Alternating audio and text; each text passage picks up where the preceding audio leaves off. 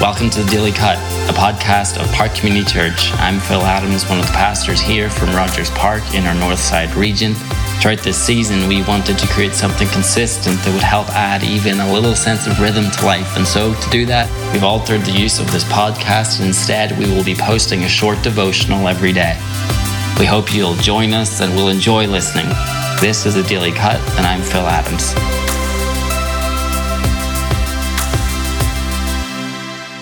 If you have been following along with us over the past few weeks, you will know that each day on the Daily Cut, we've been working through the New Testament book of Acts. And today, sadly, we come to the final chapters, chapter 27 to 29.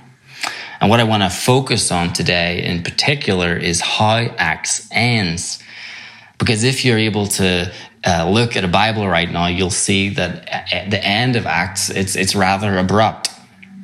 A lot of the time in the epistles or the gospels, there will be a clear sense of conclusion at the end, maybe through a benediction or some greetings to the readers. But in Acts, Luke, the author, ends with these two verses. Paul, he's under house arrest and speaking to the Jewish leaders in Rome, and he says this in Acts chapter 29, 28 to 31. Therefore, let it be known to you that this salvation of God has been sent to the Gentiles. They will listen. He lived there 2 whole years at his own expense and welcomed all who came to him, proclaiming the kingdom of God and teaching about the Lord Jesus Christ with all boldness and without hindrance.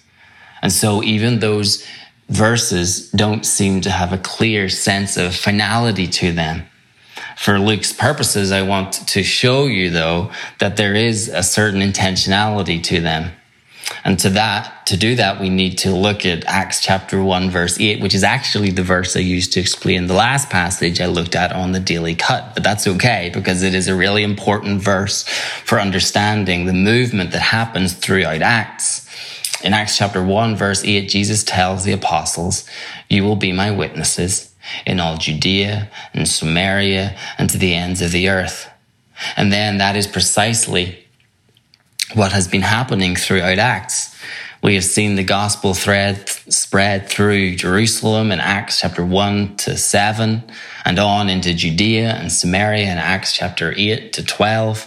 And then in chapters 13 to 28, we have seen the gospel push out to Rome, which is not the ends of the earth as we know it, but for Luke at the time of writing and for the purposes of writing, the ends of the earth would have meant the Gentile world and all of it, the non-Jewish world. So when we think of the gospel going forth in the world today, we usually think in terms of geographical locations or people groups, but at the time of writing Acts, there was still a foundation that needed to be laid that would concrete and finalize our understanding of the gospel and who it was actually for. And that foundation that needed laid was a demonstration that the gospel crossed the ethnic boundary between Jews and Gentiles. You see, when you read the final verse in Acts, then you see that Paul spent his final years in Rome, the epicenter of the Gentile world, proclaiming the kingdom of God and teaching about the Lord Jesus Christ with all boldness and without hindrance. We think, what do these final words of Acts mean? That Paul was proclaiming the gospel without hindrance. All throughout Acts, and particularly Acts chapter 21, we've seen that Paul's ministry is almost ground to a halt as he was arrested in Jerusalem and is moved between different Roman councils and authorities to argue his case until in chapter 27 he set sail to Rome, to Caesar. And even if you read through chapter 27, you will see that the boat had slight hindrances, the hindrance of being shipwrecked in Malta.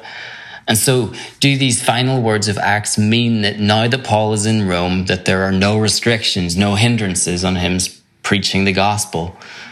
Well, for sure, it seems that Paul has some freedoms, as in he's able to welcome people to him.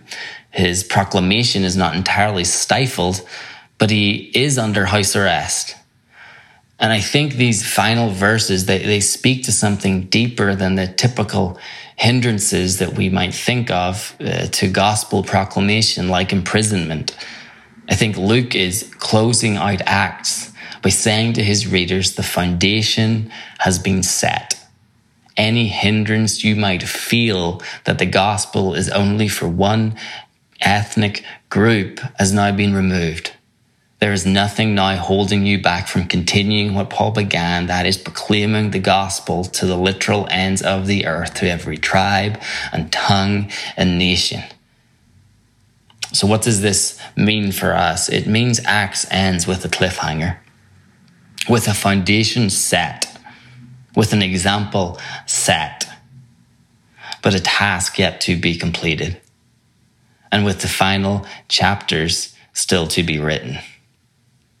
As we live in Chicago, another chapter of the ongoing story of Acts was written when we heard the gospel for the first time, and still today, millions around the world still have no opportunity to hear the good news of Jesus Christ unless we go ourselves or we send others to partner with our brothers and sisters around the world. So, as Acts ends with a cliffhanger, so will I. What's your next step? If you'd like more information on how you can get involved with what Park is doing globally, you can email our global pastor, Dave Childers, at dchilders@parkcommunitychurch.org. Thank you for listening today. We will be back with another short devotional, so stay tuned.